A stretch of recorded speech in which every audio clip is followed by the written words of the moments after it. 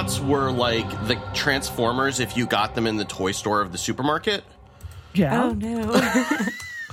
It was like, you know, like what your grandparents would get you if you asked them for a Transformer as a present and they saw something that looked like it.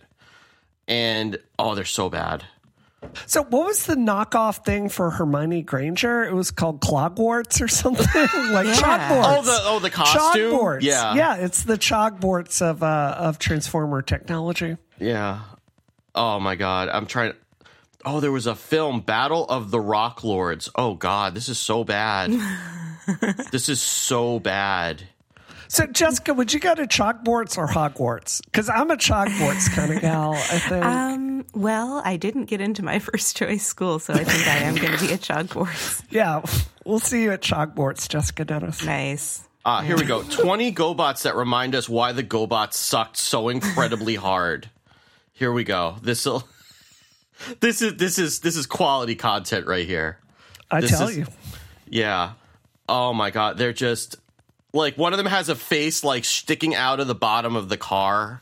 Oh, wow. These are quality. Yeah. Wow. This is awesome. I love that logo. It is so 80s. Yeah, I know. That is amazing. Yeah. It's like we tried. These are low rent. God, these are terrible. Oh, they were so bad. And I had a collection of these because, like, I was a kid. I didn't know any better. Like, there's just one that's just like Water Pistol. Like, what are you doing? And Wrong Way is pretty much like the name of the of all the GoBots it should be. Oh man, this one's a cap gun. Can kids still have those? Probably not. They're probably That's probably there with the lawn darts GoBot. And I would buy that. Yeah, to this day, I often go onto eBay and I look at copies of Shockwave, G1 Shockwave, because I wanted that Transformer and I never got it as a child. And I feel like now that I'm an adult with a job and a credit card, I feel like I should be able to get a Shockwave if I want one. Was Shockwave the ray gun or the cassette player? The ray gun. Yeah, Soundwave was the cassette I get player. Shockwave and Soundwave mixed up all the time. And Soundwave was the one that I wanted and I never had. Really? Yeah, because I was that kind of a kid. What kind of music would you have been blasting out of Shockwave as a kid? For Soundwave, At that time in my life, probably Debbie Gibson. Oh, I love that's Debbie adorable. Gibson. I would say Tiffany, personally. But Yeah. I love Debbie Gibson, too. I was very into the mall pop stars at that age. Which I probably, Toxic Masculinity would have told me was not something that I should have been listening to, but, you know, I didn't know any better, and that's fine. And those songs still, some of them sort of kind of hold up a little bit. Cherry in a candy retro kind of way, I guess. Yeah. Jessica, which one are you a fan of, Tiffany or Debbie Gibson? You know, I'm a couple years younger than you guys, so I wasn't really... at that time, like, all of the music that I listened to is basically the stuff that my mom played in the car. So I listened to, like, weird crap like Foreigner and ZZ Top. Oh, my kids are screwed then. I know, it was terrible. I guess they're not so screwed because they were waking up early to try to listen to the Taylor Swift album as soon as it was released. So I guess they're up enough that I haven't poisoned their minds too badly with my, as Maureen would call it, my angry boy music. Your angry boy music? I don't think that's Tiffany. No, it's not Tiffany. It's definitely not. Tiffany's not angry boy music. No. So is this what you're doing with your iPhone X's? Listening to? I just did it. I did it. I did it. I did it. I did the thing. No, I. Oh my God. I need to go 3 hours dungeon now. That was terrible. So is that what you're doing with your iPhone 10s, listening to Tiffany? That's all I'm doing is listening to Tiffany. We've got every app open for that to listen for maximum Tiffany. And now it's great that when I want to listen to that song, I don't have to enter in a passcode, Steve Lubitz. I just hold the phone in front of my face, and then it works. So Yeah. Look me in the eyes if you want to listen to Tiffany. Is that what the paradigm is now? Yes, that's it. Well, let's talk about the iPhone, because Jessica, you've got one too, the iPhone 10. Yes. I managed to get it on launch day by waking up at 3 a.m. and being good at refreshing the App Store app on my phone. You got to have good APM for that.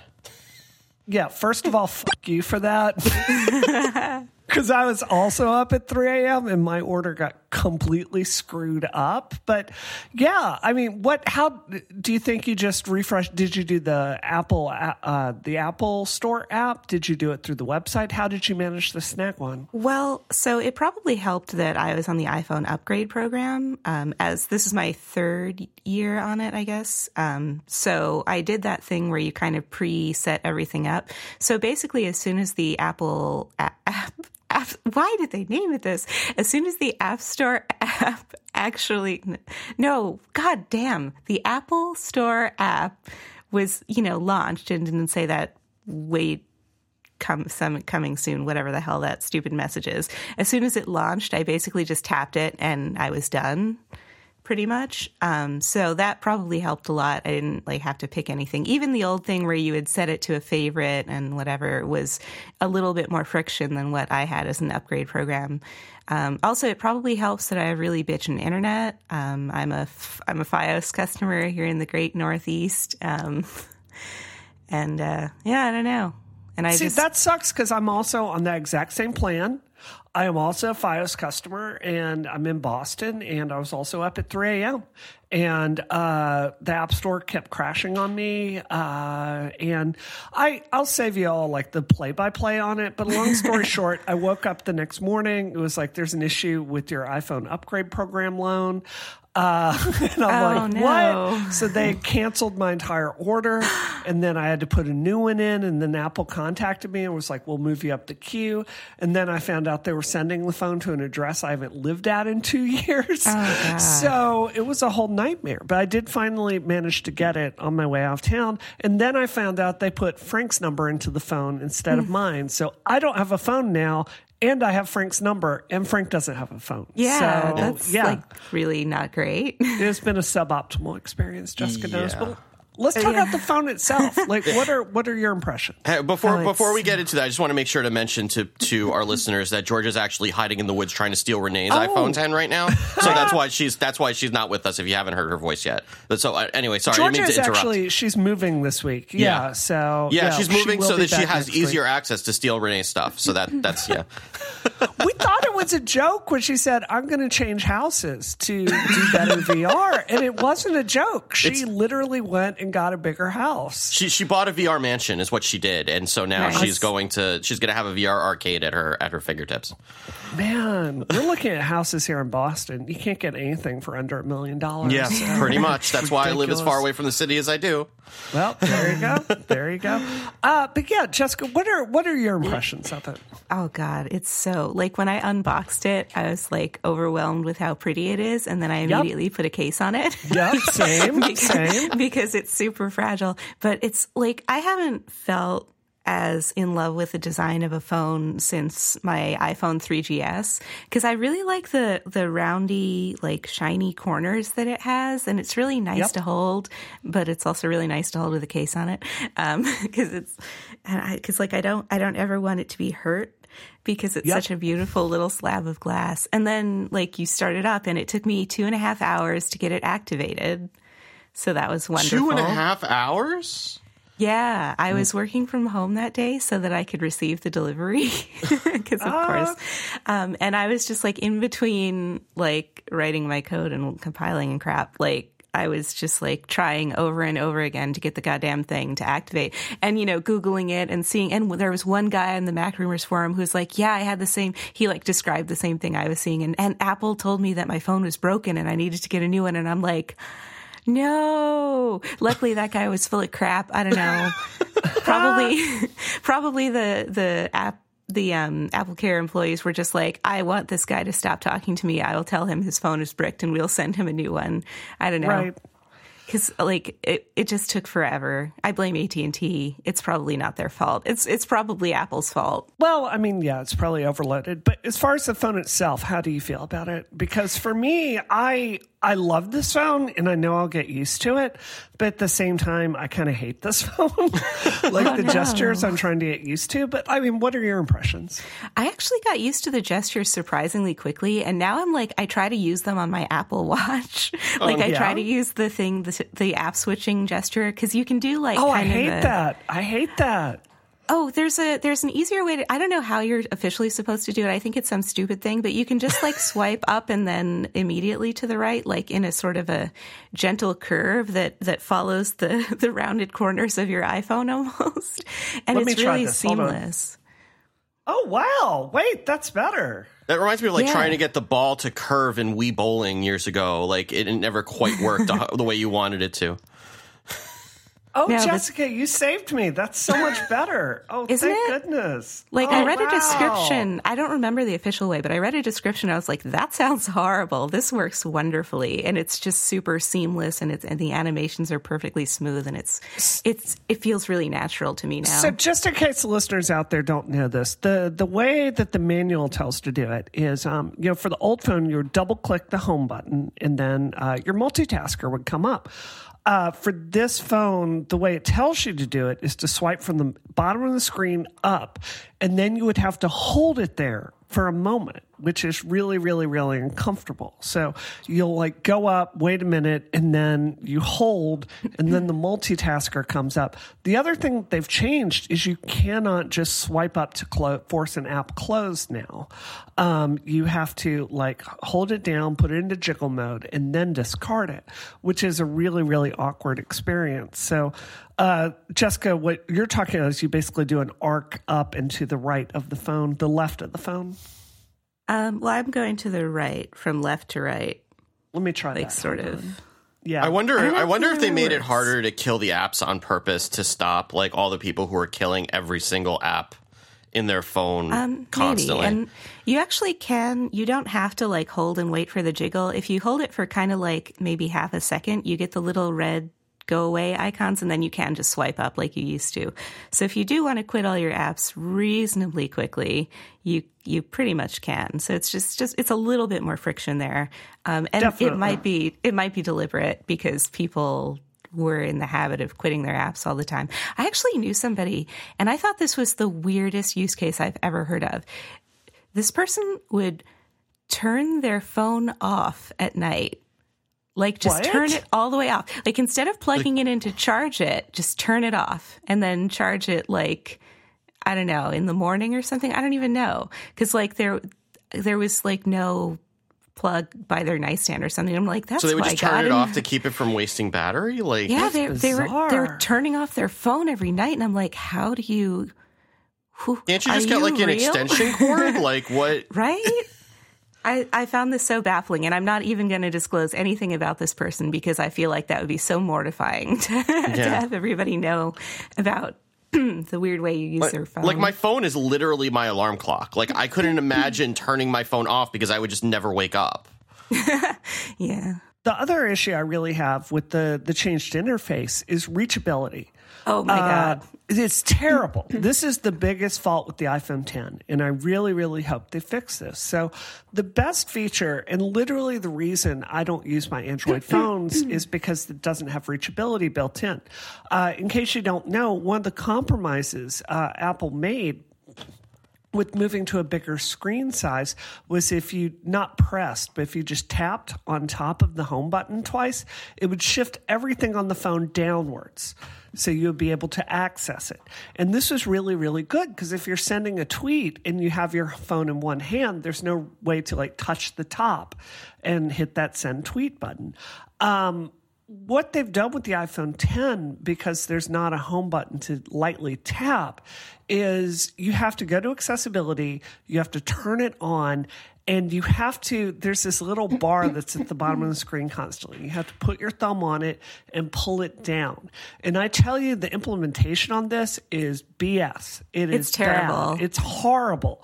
And I mean, it fails for me probably 3 times out of 5. I mean, what is it like for you, Jessica? Pretty much like that, maybe 4 times out of 5. I've almost given up on reachability and one-handed phone use. They need to fix that. Because also, like, it should really be on by default. Because unless you have, like, really, really, like, more than one standard deviation larger than the average hands.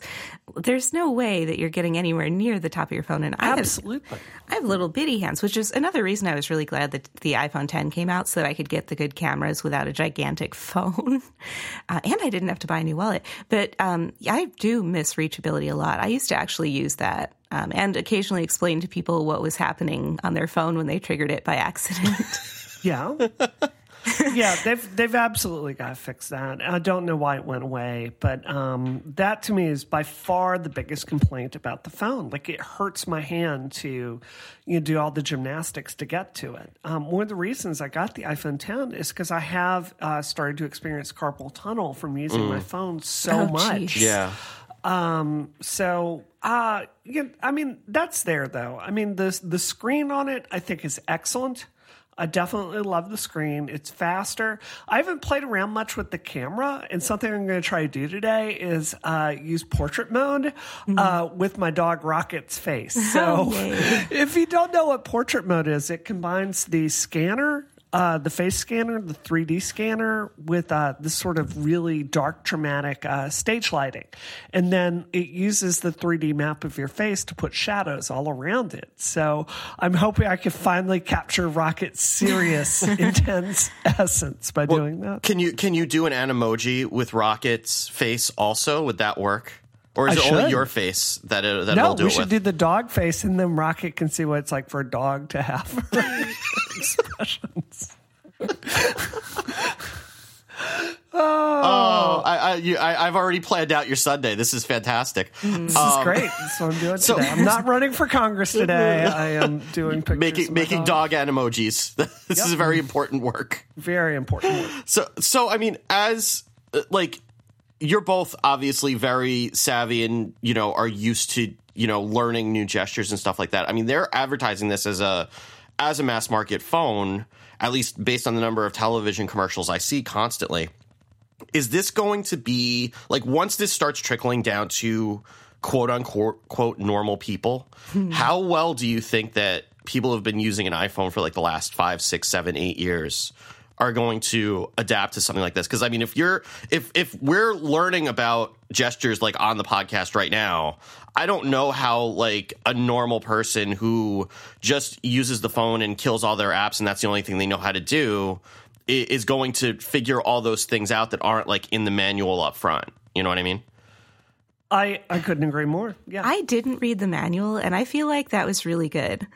Because it stopped me from trying to do things the stupid official way. I'm a horrible crank, and I don't like to change my behaviors ever at all. And I adapted to this phone extremely quickly, so I kind of feel like it shouldn't be a problem for a lot of people. It all feels very natural to me, the way I do it, not the official way. That's stupid. Yeah, the official way sucks. There's definitely going to be a learning curve as you're getting used to this phone. I would say it's very steep. I really kind of predict normal people are going to hate it. It's Face ID is. You acclimate to it pretty quickly, but it's still kind of a frustrating experience to work with. I think something that really helps my understand what normal people expect with the phone is being married to Frank. Yeah. And I just handed him the phone. I'm like, figure out how to turn it on. And he couldn't. So I do expect that people grudgingly get used to it, but I don't think they're going to be happy. Yeah. I mean, I'm just thinking back to my experience with one of my family members when the iPad first came out, and we spent literally 20 minutes on the phone with them trying to get past slide to unlock because it kept going away. She would press the button and it would say slide to unlock, and then by the time that she was figuring out what to do, it would turn off, and then she would have to start all over again. And I'm like, this is kind of the iPhone gestures and what you do with the home button is learned behavior that's been there for a long time. And I would understand if this is something that Apple was positing as this is the next gen thing that we don't expect everybody to buy, but we're putting it out so that the hardcore users can give feedback and use it so that we can make the next version better. But that doesn't really jive with seeing that commercial with like the sand flowing through the screen every 5 seconds when I'm watching my sitcoms at night. So I wonder what's going to happen once more people get their hands on this. I think it's a really good question. I do want to say, like, Apple pundits did predict that no one would buy the bigger phones when they came out, said that normal people would hate them. That wasn't true. Apple had their biggest year ever. So I do think people will get used to it. But you're right that there's absolutely a learning curve with it. I think really the biggest problem with the phone, more than anything, is something you touched on at the beginning of the show, Jessica, and it's the breakability of it. You know, every single drop test has shown this is the most breakable phone that Apple has shipped since the iPhone 4. And I've used my phone naked for a really long time, and it frustrates me to put, this case. And the Apple case is very nice. It's a fine case. It's not very heavy. It's actually reasonably priced too. But it frustrates me to have such a gorgeous phone that feels. Jessica, how would you describe it when you put it in your hand? It is magnificent. Like, it's cold and it's glass and it just feels amazing. Yeah. It's got a good weight to it, so it feels like a really solid piece of technology. It feels like a quality thing, like an amazing thing that you're holding in your hand. And you never experience it. So, well, yeah. I mean, they have these, their leather case color options are really nice this year. I have the dark aubergine one, and it's gorgeous. I just went red. I'm a red kind of girl. So, yeah. So, anyway, there it is, Steve. Okay. Anything else you want to say about that, or should we move on? Let's move on. Y'all. Okay, so then let me tell you about something that does not have a learning curve, and that is Squarespace. And this episode of Disruption is brought to you by Squarespace, where you can enter offer code Disruption at checkout to get 10% off your first purchase. And you can make your next move with Squarespace, where you can easily create a website for your next idea. You can get your own domain, award-winning templates, and so much more. You can make an online store, a portfolio, a blog, whatever you want. Squarespace is the all-in-one platform that lets you do just that with nothing to install. No patches to worry about, no upgrades needed, and no weird gestures that you'll have to learn. And they have award-winning 24/7 support if you do need any help. And as part of signing up for a Squarespace account, they help you quickly and easily grab a unique domain name to make your site your own. And all of those award-winning templates are beautifully designed for you to show off all of your ideas. I've used Squarespace for my site for a long time. It's been really easy to get things set up. I've used it for Off Curve, and I'm able to drop in a link to the audio file, no problem. Really simply, it takes me like 5 minutes. And I can't recommend it enough as well. I've been using it for a long time. Several of us have.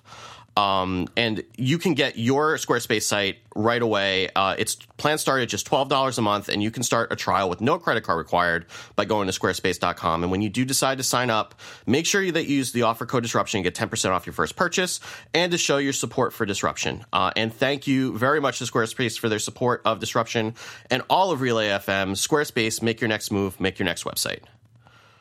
Yeah, before we go to the next topic, I've had to move my site away from Squarespace to some specialized election software that no one needs to use unless they're running for Congress, because it's almost $3,000 a month. I miss Squarespace every day, y'all, because the software is so horribly bad. Like, I'm going through and trying to remember CSS stuff that I learned a million years ago. It is, and look, like, by the time this goes to air, go look at the new Brianna Wu 2018 website. It is not as good as my Squarespace site. So I miss you, Squarespace.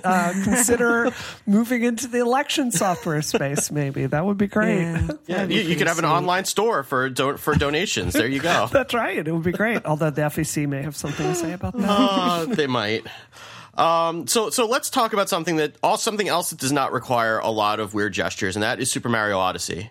So, wait a minute. We're talking about Mario specifically. I need to pronounce it right so that you don't yell at me. Super Mario Odyssey. Sorry, Mario. Great. Sorry. I will. Thank you. For this episode, I will pronounce it the traditional way. I guess I'll say. I feel like now I need to say it Mario just to kind of balance things out. Well, see, there you go. No, Jessica. I think I kind of say it both ways randomly. I've never paid that much attention. Also, I don't tend to talk about it that much because I I can't really do real platformers. Did you get it for the Switch or no? I don't think so.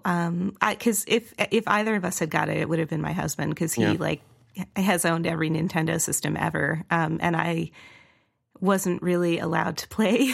My brother kind of barred me from the Nintendo, so I never developed platforming skills. I just can't. So I feel like it would be too frustrating for me to even bother. I would actually disagree. This is a really easy game. Like, you just hammer the hat throw button, and that's the main skill. Yeah. Well, I can button mash. I'm actually really good at button mashing because I played the flute in high school. So there we go. Oh, so my daughter, my oldest is playing the flute. So maybe that's why she decided to go that way. She had the button mashing skills already, so now she's just translating those into music. It'll be the opposite way for her. She'll be really good at trilling because she's good at button mashing. Yeah. So, I mean, do you have a Switch, Jessica? Do you? I do. Okay. I don't remember why I bought it. I have played a few things on it. Well, you should definitely play this. It's not, I mean, I know what you're talking about, especially with new Super Mario Brothers. It can be frustrating playing through those levels because you die so much, especially with holes. This isn't that game. One of the things I love about it is there's not a set number of lives. Yeah. If you fall in a hole, you just die, and it'll take away some of your coins, which are what you collect to buy outfits. But I mean, Steve, tell me about your impressions before I monologue. Yeah, so I was nervous about this one because I'm not going to say I don't like Super Mario 64, but it is low on my list of Mario games that I've enjoyed if I'm going to rank them. Could not agree more strongly. And Mario Sunshine, which is what this seemed to be closest to, is the Mario game that nearly turned me off of the franchise forever. So I was really nervous about this because it looked like there was going to be the thing that turned me off about Mario Sunshine. And part of this is my ADD and part of this is just the way that I am, is that I really cannot stand wandering around looking for something to do.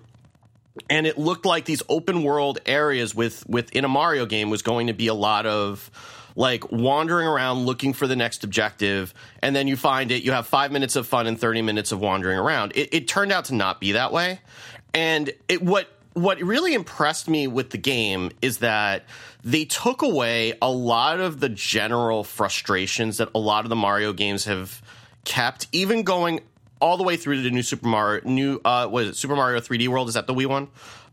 Which I thought was a fantastic game. The Wii one? The Wii U one. Yeah. Super Mario 3D World, which is the best Mario game to date, in my opinion. Yeah. So what they did was they took away some of the things that made the games feel old, which was the number of lives and the time in the levels. Yep. So it takes away a lot of the pressure to figure out how to get from point A to point B. The problem with Super Mario 3D World is that, if you're looking for, the hidden things in the world, which it really wants you to do, you're doing that in, a time limit while you're trying to do everything else, and it just doesn't work. And here, I was kind of stumbling upon some of the hidden moons just by having played platformers for 30 years, and, that wall looks like it's open. What happens if I walk over there? Oh, there's a moon there. Okay, good. And I never really felt like I was searching around looking for things, except for one section in New Donk City where I was looking for the musicians. But other than that, I felt like I was just kind of playing straight through like I wanted to with a platformer up until the point where I got through the end credits. And it felt like it was the things that they were doing were new and fresh enough, but also familiar. And it really felt like it wanted me to explore, and it wasn't punishing me for it, which is the first time that I felt that in a Mario game. So once I got through the end credits and it's going back through the levels and finding more moons, I started to lose interest because then it started feeling more like wandering around looking for things to do. But the initial playthrough all the way through the end credits is a fantastic experience. Yeah, I'm not as far as you are, Steve, because running for Congress unfortunately takes away from. So that means we can't talk. That means we can't talk about the ending. Then I please don't. We will have to do that because I have a feeling we'll do it at some point. Yeah, I have a feeling you're going to have some thoughts, but yeah. Anyway, okay. So this is the structure of this game is it basically holds you to certain very, I wouldn't say small open world levels, but it's like a self-contained level. So like the desert world is a level and the forest world is a level.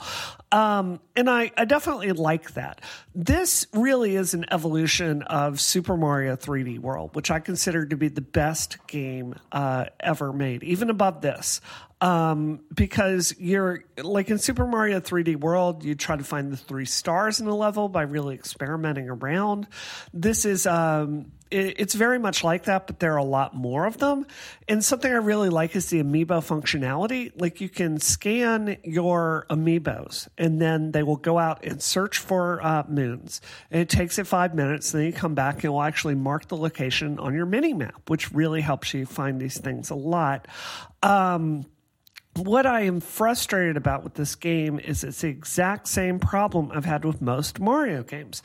When Super Mario 2 came out, I was like, thank God they're finally allowing you to play as women characters in these games. Yeah. And I expect it to be the same from then on. It was nearly 20 years later until Super Mario 3D World, until Princess Peach was unlockable at the beginning of the game. And no, we don't count Rosalina, where you have to play through the entire game and get to the very end and collect everything to finally play as a woman character. No, we don't count that. This is right back to that old structure. Yeah. And there is no 4-player. You can do 2-player, but it's 2 dudes again. So for me, this is really a big deal. It causes me to emotionally disconnect from the game. Yeah. So as good as I think the overall gameplay is here, it frustrates me because I've never felt that big an emotional connection to Mario. Yeah, and I've seen that when my daughters have been playing it too. And we got the 3 amiibos for the game because Target was doing a buy 2 get 1 free that for some reason worked on amiibos also. So yeah. the Peach amiibo for Odyssey will let you unlock an outfit where Mario will run around in Peach's wedding dress, and that's as close as they've gotten. And, which sucks that they have to, right? Like it's like that's the best that they're getting. But that's what they're doing because that's the closest that they're going to get in this game, and it sucks. And I don't understand why Nintendo doesn't get this. And I mean, even the story with Bowser like kidnapping her and for a wedding again, and it's like I've always kind of thought about, and I think I can say this without spoiling the ending. I've always kind of thought about Bowser as just kind of like a generically evil dude. Like he's a sex criminal. That's what I'm finding as part of this game. Yeah. Is that that's what it is. Is that it's not that he's like trying to take over the Mushroom Kingdom and kidnapping Peach is like a means to an end for that. Like he's a creepy stalker. And he is. And that kind of creates a whole other layer to his personality that I didn't really want, especially when you're using Bowser as like the character for the mascot for the parental controls on the Switch, because he's like the only dad that they have. Oh. It's really kind of creepy the way that they've set it up, and I don't even think they realize like how creepy it is that he's like the whole idea of the game. If you haven't followed it at all, is that he's kidnapped Peach and he's going to have a wedding on the moon, and all the levels that you're going to are like different things that you need for the wedding. Like one place he's stolen a wedding dress, another one he's stolen cakes, and wedding rings. Yep, and like a lot of the bosses that you fight are literally the wedding planners. Yep. But I have to say this, Steve. I have to say this. What gets even creepier, like once you figure out Bowser is a sex criminal that's trying to like work in sex trafficking for his own fulfillment, I guess might be the word. Start thinking about the government structure of the Mushroom Kingdom, because this is where it gets really fracked up. Okay, so the Mushroom Kingdom is filled with toads. That is the ethnic race of the Mushroom Kingdom, which seems to have been like colonialized by white people, right? Like you've got Princess Peach. That's right. So it's Princess Peach. She came in. She's like a monarch of this kingdom. But then you start thinking about it, and there's no infrastructure to the Mushroom Kingdom. There's no army to like protect anything. There's no water infrastructure because the pipes are all busted everywhere. The monetary system, like the centralized like currency of the Mushroom Kingdom, it's like all these coins have just been like distracted around that you've got to go mine and break things for, which is very destructive to the environment. They need like a centralized currency there. There's no, I guess like because it's been like a colonial structure that there's no tax base to, basically hire a Secret Service for Princess Peach. And then you've just got Mario, who's this soldier of fortune, I guess, that's coming through. He's a private military operation going through to save her. This is a really messed up story, Steve Lubitz. This is messed up. And you don't even know the half of it yet. So I'm waiting for you to get through the rest of the story. No, go ahead. Oh, for me to play the rest of the story. Yeah, because I don't want to spoil the ending, but this conversation takes on an additional dimension once you see what happens at the end. So okay, I'm gonna have to play this then. Yeah, like I'm gonna have to struggle through it, and I know it will be a struggle. It's killing me to not spoil it for you, but I won't. But this will be to be continued on a future episode, I'm sure. So I can't wait. No, it seems to me like clearly the structure in the Mushroom Kingdom is libertarian. Like it makes sense, right? Like there's no central tax, there's no infrastructure, it's funded by anyone. The people of the Mushroom Kingdom, like they're just like living in squalor and like these houses. There's barely any roads. It's just dirt paths. I mean, this Super Mario universe is a real tale about the dangers of libertarianism taken too far. So there it is. It's an educational game when you think about it. It's like the Oregon Trail for, modern politics. Yeah. Where's Princess Peach's? I mean, she's a princess, but shouldn't she be like Queen Peach? Like I've never seen, Princess Peach's mother around. Have you? Well, I mean, maybe she's like the Duchess of the Mushroom Kingdom, and like her parents are, the monarchs of like of the occupying power. Okay, well, if that's true, they suck at their job, Steve. They are failing. They're really not providing appropriate oversight. They really are not. I mean, where's the Congress? Like, where's the judiciary? Like, where's the therapist for Princess Peach? Like, I counted it one time, and she's been kidnapped by a sex trafficker about 26 times. Like, she probably needs a therapist at this point. Like, where's the Toad version of Georgia Dow? I think that's Toadette, actually. I'm pretty sure that's what she is. She's like 10. She's 10. Like, my gosh. I mean, they're all 10. Yeah. I wish that the story wasn't as weird and creepy as it was, because like a lot of the meat of the game, and it is like the gameplay itself is fantastic, and like a lot of the throwbacks to the earlier games, like New Donk City is amazing. And I didn't think I was going to like it because I'm like, this is weird and wrong with like him running around in like 1940s New York or whatever. But especially like the whole sequence where you're playing through the festival and you have to play through all of like these Donkey Kong themed 2D levels as the song from the trailer is going. It's just like there's a lot of it's clear that they put a lot of work and a lot of care into the gameplay for this game. And it's just a shame that some of the story elements kind of get in the way of that, sometimes, because like it's delightful, like running into these weird things, or like everyone's seen the like taking control of the dinosaur and just stomping through like the caveman level, and those things are really like fun in a way that they haven't done before, and the design is in a way that you can play it and fail but not get frustrated, which is something that Mario's really struggled with in the past. Like Mario's a serial killer, by the way, Steve. Just so we know. Okay, that's fair. Okay. I mean, he's murdered so many turtles and Goombas over the years. Yeah, environmental destruction. and now he's like spiritually possessing them.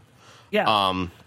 Mario's terrible. Yeah, he is the worst villain of our age, to be clear. But it's really true. But the game is fun, and you should play it if you have a Switch. So it's a very good game. I definitely agree with that. Yeah. Oh my God. So last thing I'll say before we move on, if I'm elected to Congress, and if I am ever in a position to help name a city, I promise I'll do everything I can to get American actual New Donk City, because that has to be a thing that exists. Like New York should pass that law today, I think. Yeah.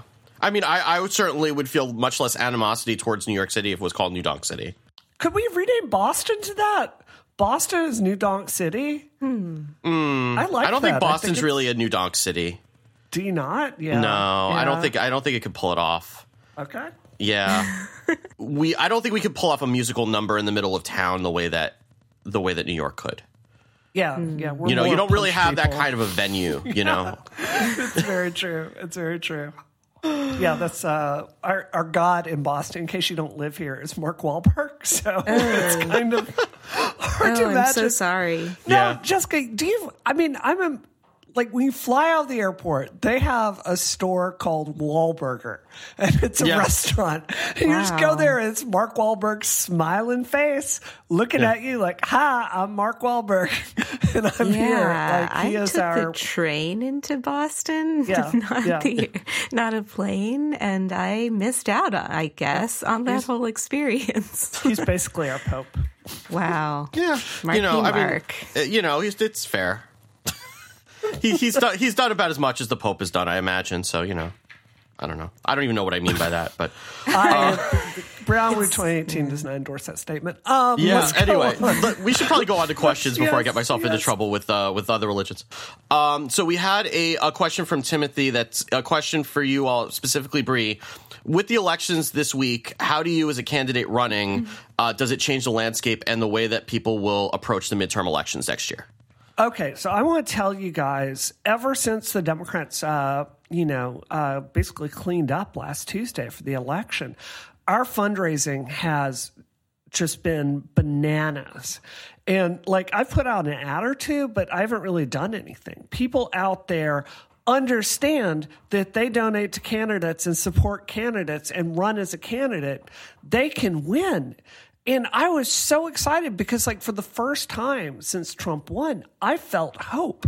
So, I'm telling you guys, I'm about to get off this podcast and go to my office and just work all weekend long. I've been working so hard since this happened because it's proven that candidates from the outside can take on the status quo and win.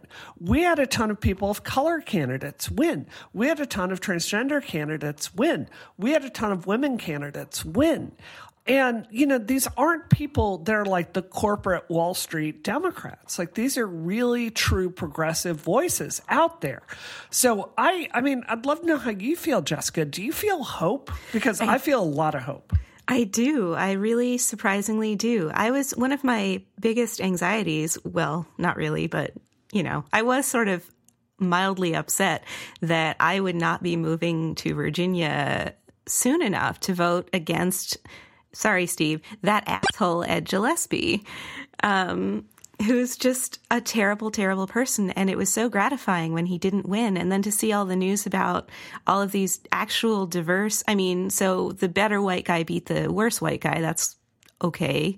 But the rest of the news was even more exciting. And I read somewhere, and I wish I ever remembered citations, but I don't. But somebody pointed out that Democrats have been basically letting Republicans have seats that we assumed that were theirs, and Republicans have categorically not been giving us the same courtesy. And it seems like maybe liberals broadly, including progressives, are kind of catching on that we can do something about this. We don't have to accept that there are certain areas that are just Republicans. I'm mildly acquainted with one of the new Georgia state representatives who's a programmer in Athens, and it was a deep red district.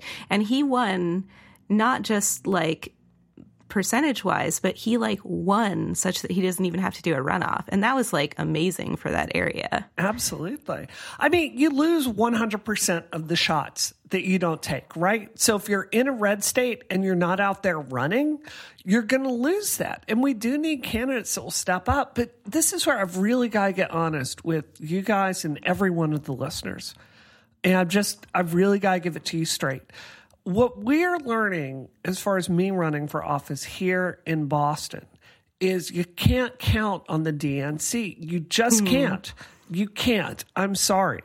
You know, I realize there's a lot of consternation about Donna Brazil's book, and we can have a discussion about that. But one of the things that's just not at odds is the utter irresponsibility and dysfunction of the DNC. You know, her book tells some real tales about how it's just underfunded and the money is all getting assigned from behind the scenes to different people. And it's not an organization that will work to amplify voices of, say, POC candidates. So what we are learning here in Boston is like, you have to build everything yourself. And so this is my real message to the listeners out there. We can do this, but the simple fact is you cannot run for office and hold a full-time job at the same time. It's just not possible. And it really comes down to people out there supporting candidates that they believe in and donating to us. Because you can't go after, like for me, somebody with Stephen Lynch, this dude has millions in the bank from his like corporate buddies that have given him money to keep the status quo going. And like it's a two-part system where you've got to have candidates that are willing to take a break from their career and get out there and challenge this broken system.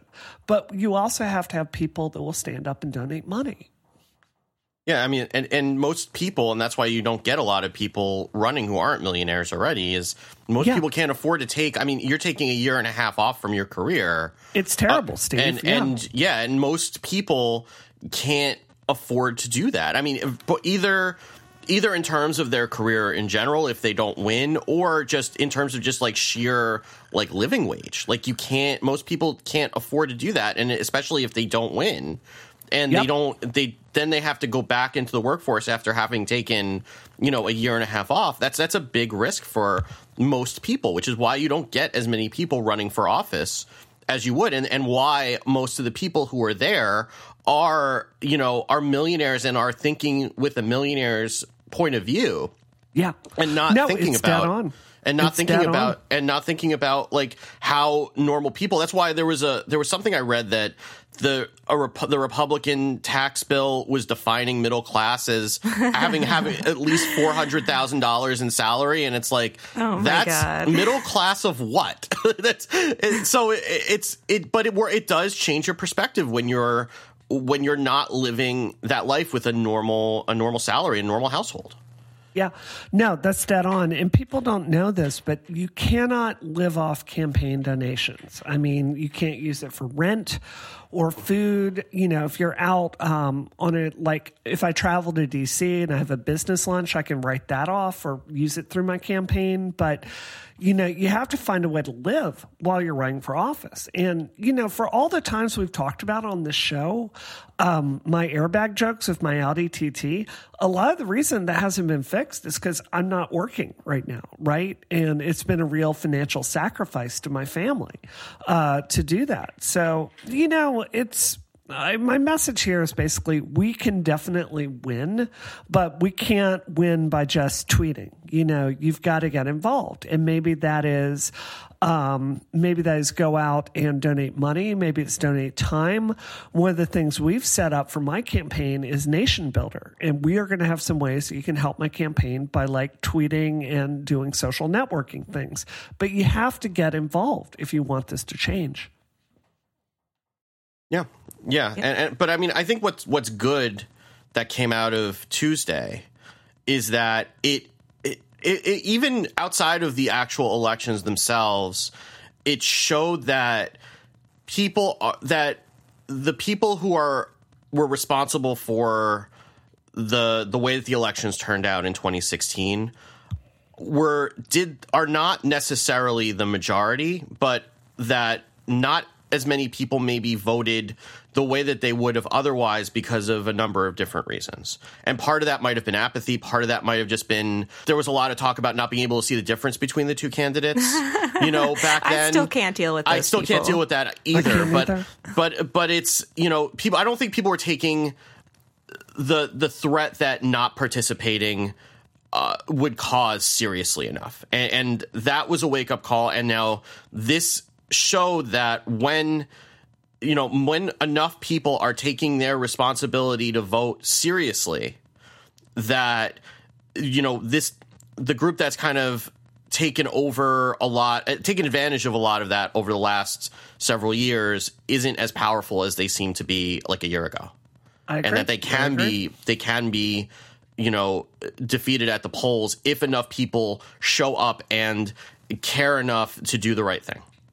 Last thing I'll say on this before we close out this question, Steve, is you showed a link last night that scared the hell out of me. Yeah. And I think it probably scared a lot of people. 60,000 white supremacists marching in Poland, with banners saying things like clean blood, Europe will be white, pray for the Islamic Holocaust. This isn't just something that's going on in America. Violent right-wing nationalism is on the rise all around the freaking world. And this is something we're really going to have to come to grips with. For me, I look at this and I think the core issues are wealth inequality. And I think it's a social media system that has really abrogated its duty to verify that anything we're sharing is true or safe. But the thing is, this is a worldwide issue. And it's not something you can just sit out here in America. Like this is really in my opinion, this is the most serious post-World War II challenge that we've faced. Like, is America going to go down this really dark path, this totalitarian path, this white nationalist path, or are we going to stand up and stop it now? And I think now is the time for anyone that cares to really, get involved. So what's the other question, Steve? Okay, so the other question is, after hearing Steve talk about how important a Jewish main character is, I'm interested in what you think about the self-censorship Bethesda did for Wolfenstein 2 in Germany. Some background: since a judge decided in 1994 that swastikas in the original Wolfenstein 3D were not protected as art, but forbidden as Nazi propaganda, many game companies self-censor their games in Germany, removing swastikas and other Nazi symbols. It's unclear today that the courts would uphold that ruling. But publishers don't want to risk their game getting pulled from the shelves. Now, Bethesda did more than that with Wolfenstein 2. They removed any reference to Nazis from the game. The Nazis are now the regime. Hitler is Herr Heiler. And worst of all, there never were concentration camps, and any Jewish characters are not Jewish in this version of the game. Instead, they're referred to as traitors, and the main character's mother didn't die in a concentration camp, but in prison. German press mostly concentrated on the swastikas, but some saw the hypocrisy of basically making a clean version of the game that any alt-right Nazi would be happy to play, seeing that the Holocaust is denied and there are no Nazis. Oh, yeah, that sucks. So, I guess again, I haven't played Wolfenstein 2. I've seen this happen enough with other games that have this kind of material. I will say that there is no such thing as Holocaust denial within Germany. Like, that is part of their curriculum, and they learn in school, and they are very, very aware in a way that we're not in this country, in the U.S., about the Confederacy. They are very aware of what they do, and they learn a lot more than we do in this country about what caused the Holocaust and the horrible things that they did. So, that said, and the other thing is that there are games that are just outright not allowed to be sold in the country if they don't abide by the censorship laws, and the censorship laws are kind of vague, and the goalposts move. So it's hard for them to know what is going to be acceptable for them to put in and what's not. I mean, Gears of War was just outright banned because they didn't like the whole chainsaw gun thing, and then Microsoft obviously wasn't changing it, and that was just the end. That game just didn't get sold in Germany.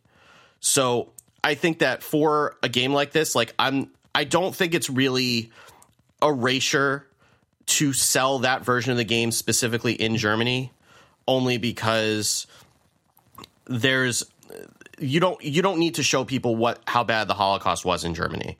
Like, they know. I think that they could have taken a stand and said that they just weren't going to sell it there. Maybe that was the right thing to do, but I don't blame not that I don't blame.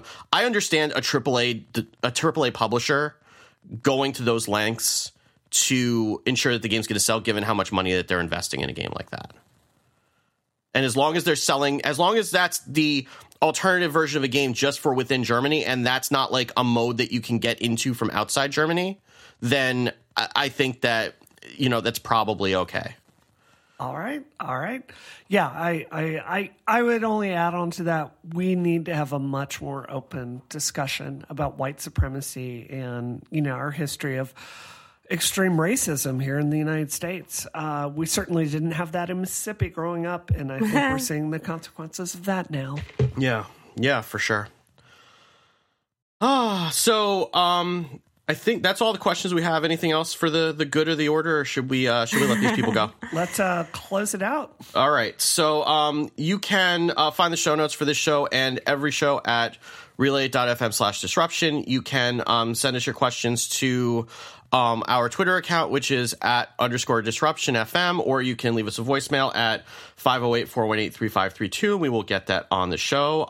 If Georgia was here, she would tell you that you can find her stuff at anxiety-videos.com, and you can find her at Georgia_Dow on Twitter, because we still haven't accosted the person who has the username without the underscore.